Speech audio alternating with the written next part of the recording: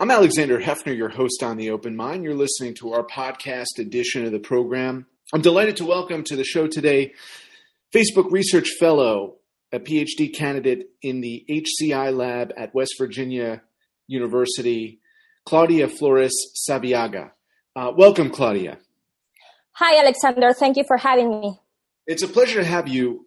You have studied extensively how bad actors organize dis- and misinformation campaigns online. And we know that democracy has come under assault, not only as a result of manipulative campaigns of bots and trolls, but by elected officials sowing discord and proliferating disinformation around this 2020 election.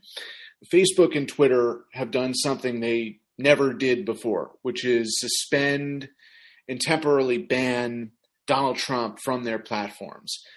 Do you think that this was long overdue and that they have responsibility and liability for disinformation campaigns over the months and years of the last presidential term? Well, from my research, what I've discovered and what I've known is that it's really, really hard to determine who is responsible for this. Because if you take into account the context in which social networks work, is a global context. This means that not only people in certain country can create an account, everybody can create an account. And what we have found from over the years in the research is that not only people within the U.S. are behind these campaigns. So it's really hard to discuss who is responsible for that, because it's not only that social networks are responsible, it's also maybe governments are responsible, because they have to discuss things such as what means free speech. Because free speech is something that it's not the same here, for example, in the US, as it is in the Arab world, for example. So trying to moderate certain groups within social networks or subreddits within Reddit, for example, is really hard just because of this global context and because of this ambiguity of what free speech means to whom. What is your reaction, though, to the suspension of Donald Trump on Facebook and Twitter? I think that in the sense of trying to suspend a political leader in either social network is not something that is going to solve the problem. Because this is a problem that has been generated over the years in different social networks, not even only on one or the other. Also, for example, in others that are not as known as the ones that are mainstream. For example, 4chan has been a big one. Some other encrypted networks such as Discord have been like big ones. So trying to block one opinion from one social network or the other is not going to solve the problem, or is not going to have like any big effect. In my research that I've been doing around this political troll community that supports the president, we have found that they were being able to trying to frame all the political events into their own purposes. So in this case, I think that doing that, what it's going to cause is that it's going to make them angry and even more, believe even more in that they must fight for their own purposes or their own, what they consider their own democracy. I would argue that what Donald Trump did on Facebook and Twitter to incite violence against our own capital, our own legislative branch, is not speech. It was criminal. So I obviously disagree with you that suspension and deletion of bad actors is necessary.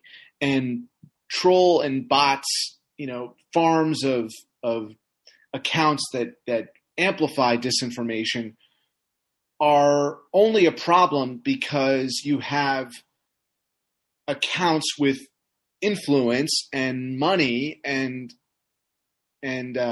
popularity who are willing to market and sell those lies to millions and billions of people. That is true. They have a lot of reach, and that's what makes them so important in the sense of they have a bigger audience. Also, I think that there are a lot of interests that we don't know that are behind of these bots accounts that have like a similar effects in the sense that they are able to spread a message really, really quickly among not one or two, but a lot of social networks and among of these people that are that have certain ideology. What does your work consist of in studying social media footprint on Facebook and beyond Facebook? My work has been focused on understanding this type of communities and what makes them so strong. So, for example, I have studied Reddit and specifically these Trump supporters on Reddit. And what I found is that they were able to form a community. And one of the things that I've always came across is that there is no one on the other side, meaning that they are like a group of people that have their own vocabulary, that have their own beliefs, that organize themselves not only among themselves, but also, for example, with political leaders to have discussions about what's going on, how they should act, and etc. So they are so into their own group that they are able to coordinate in the outside world. So I think that's one of the reasons why they were successful in organizing yesterday's rally. On the other hand, for example, in the sense of how I've observed how these political trolls not only target the population in general, but also minorities, such as the one I'm part of, the Latin community, that it's the same. They're organized against certain communities. What I've seen is that there's nobody on the other side. For example, the NGOs that support these minority groups are like scattered all over the country, but they are not like the same united group as these political trolls are. So that makes them that there's no one that can fight them as or counter their actions as much as they should be done. It should be done. I do think you're right in the sense that, and let's be honest, it was a protest that turned into a riot, that turned into an insurrection. The United States Capitol, not since the War of 1812, had been under assault in this manner. Not since the Civil War had there been the kind of sedition. We're not talking about a protest. We're not talking about isolated instances of arson or theft connected to racial justice protests. We're not talking about what we saw in Portland with the FBI and local law enforcement against citizen activists surrounding federal offices. We're talking about an attack on the U.S. Capitol, holding hostage the U.S. Capitol. We're talking about the kidnapping of the American government. So I just want to be honest about the language we're using. In any other situation, in any other country, looting the floor of your congressional chamber, of your legislative branch of government, would be considered an act of war. So Facebook is responding to what is clearly not a protest and not a riot, but I would argue treason, an act of war against the United States. So can you tell us from your research how many of those bad actors online are often the people who are bad actors in terms of physically manifesting criminality? I mean, people who are encouraging criminality online, are they the same people engaging in criminality in the streets? Well, it's really hard to know, as I told you before, who is the people that is behind those accounts.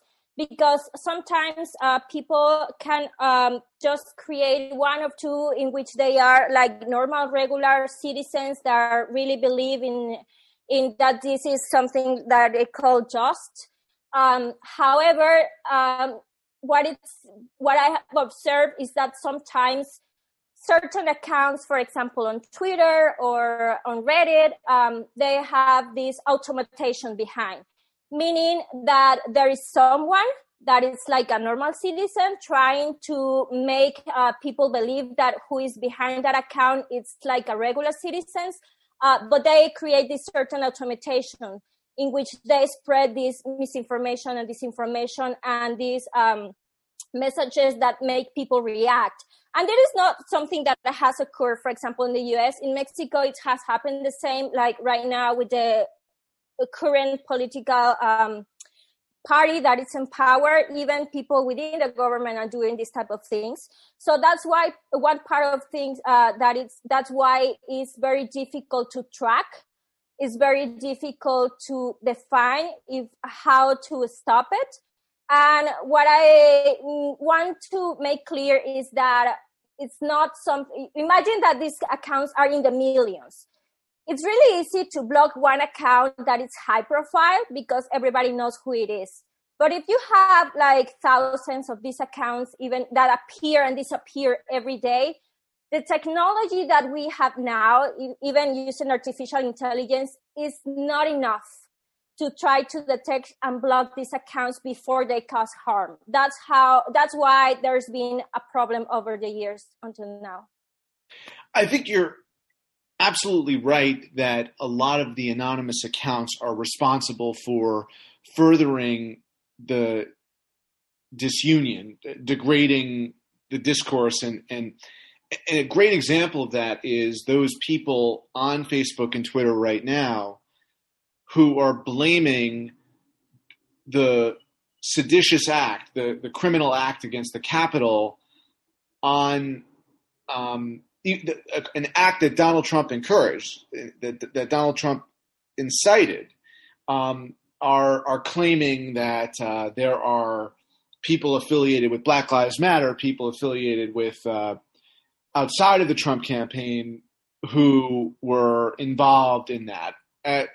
And the accounts that are tweeting that are largely the kind that you're describing, the unidentified anonymous accounts that want to gaslight when we know in plain sight Donald Trump basically invited everything that occurred this week.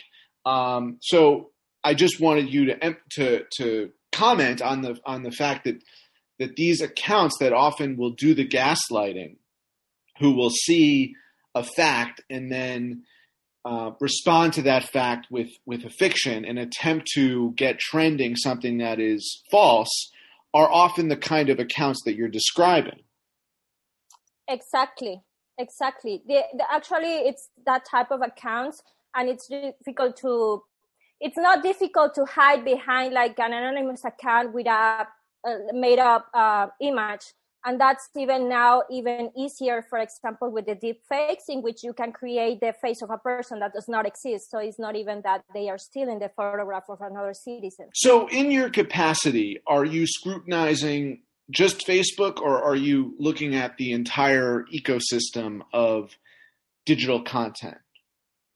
Oh, I focus on Twitter also, and a little bit on Reddit for my research, not only Facebook.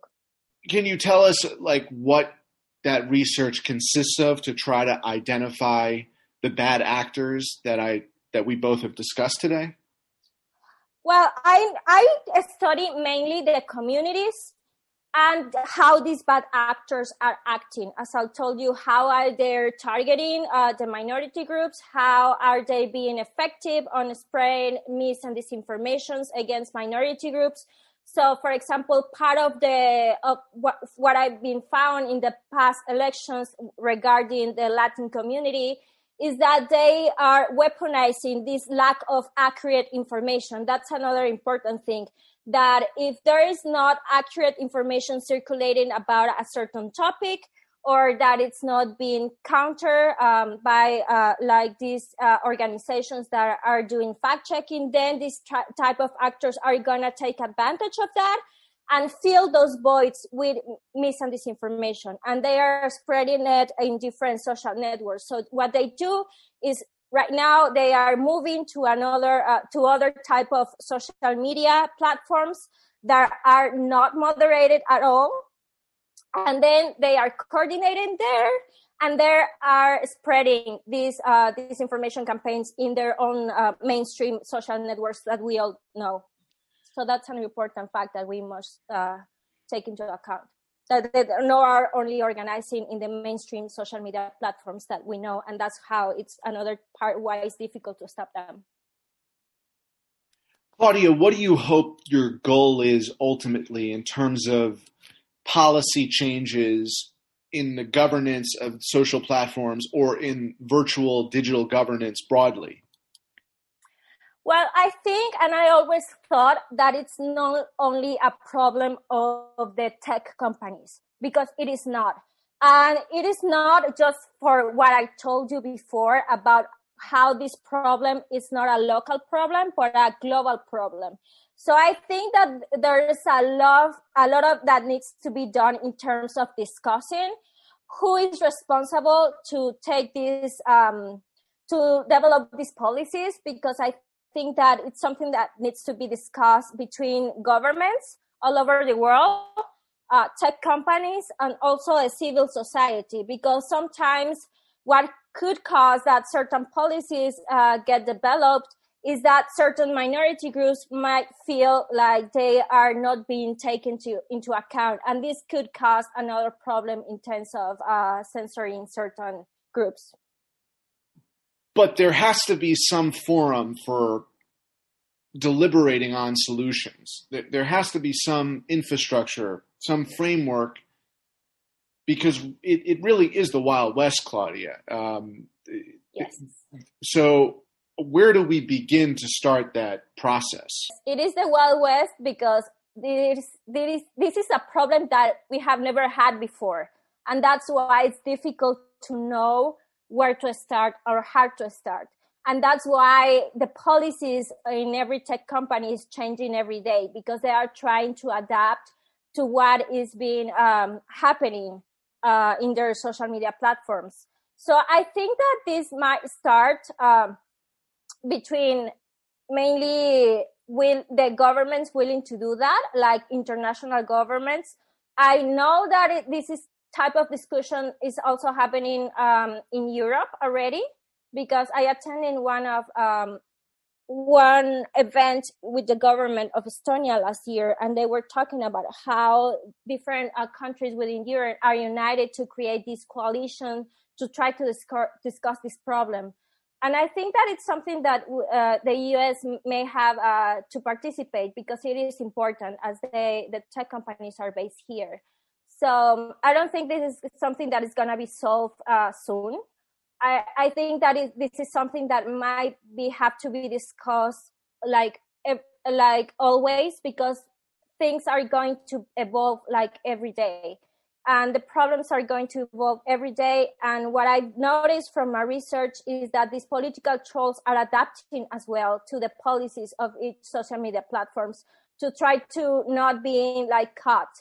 So, for example, before their automation was like very rustic in the sense that they spread the same message over and over again. Then, for example, Twitter modified their algorithms to try to detect which message were the same and stop them. And they created these alternate accounts that I call cyborgs, because it's like automation plus human intervention to just not being caught. So this is something that is complex, that it's going to take years, and that it's going to have to be discussed like over as long as platforms exist. It needs to be solved sooner than that, though. I mean, I feel like... Solve? I don't think solve is a correct word. So what needs to happen? Manage. Okay, so how can it be more efficiently and safely managed? Remember, the goal is not just to protect consumers' privacy, which we know Facebook violated over the course of many years. It's to protect democracy. That's why there's an extensive area of research regarding that, because it's not as easy as creating a law. It's not as easy as say, okay, block this. It's because like every day, millions, even billions of messages circulate on social networks. That's the problem. That right now, the technology is not as advanced as it should be in sense of detecting something. So, for example, let me put an example with the new deepfakes. That it's like right now it is possible to create the image of a face of someone that does not exist. For machines or artificial intelligence or algorithms, however you want to call it, for the general public, it's really difficult to detect that is an false image. So that's a really problem that's gonna come like in the next years. So it's not like saying, okay, you have to block that. Yeah, okay, that everybody agree with that. But how do you detect it in the millions? That's the problem. That's why I said that it has to be managed.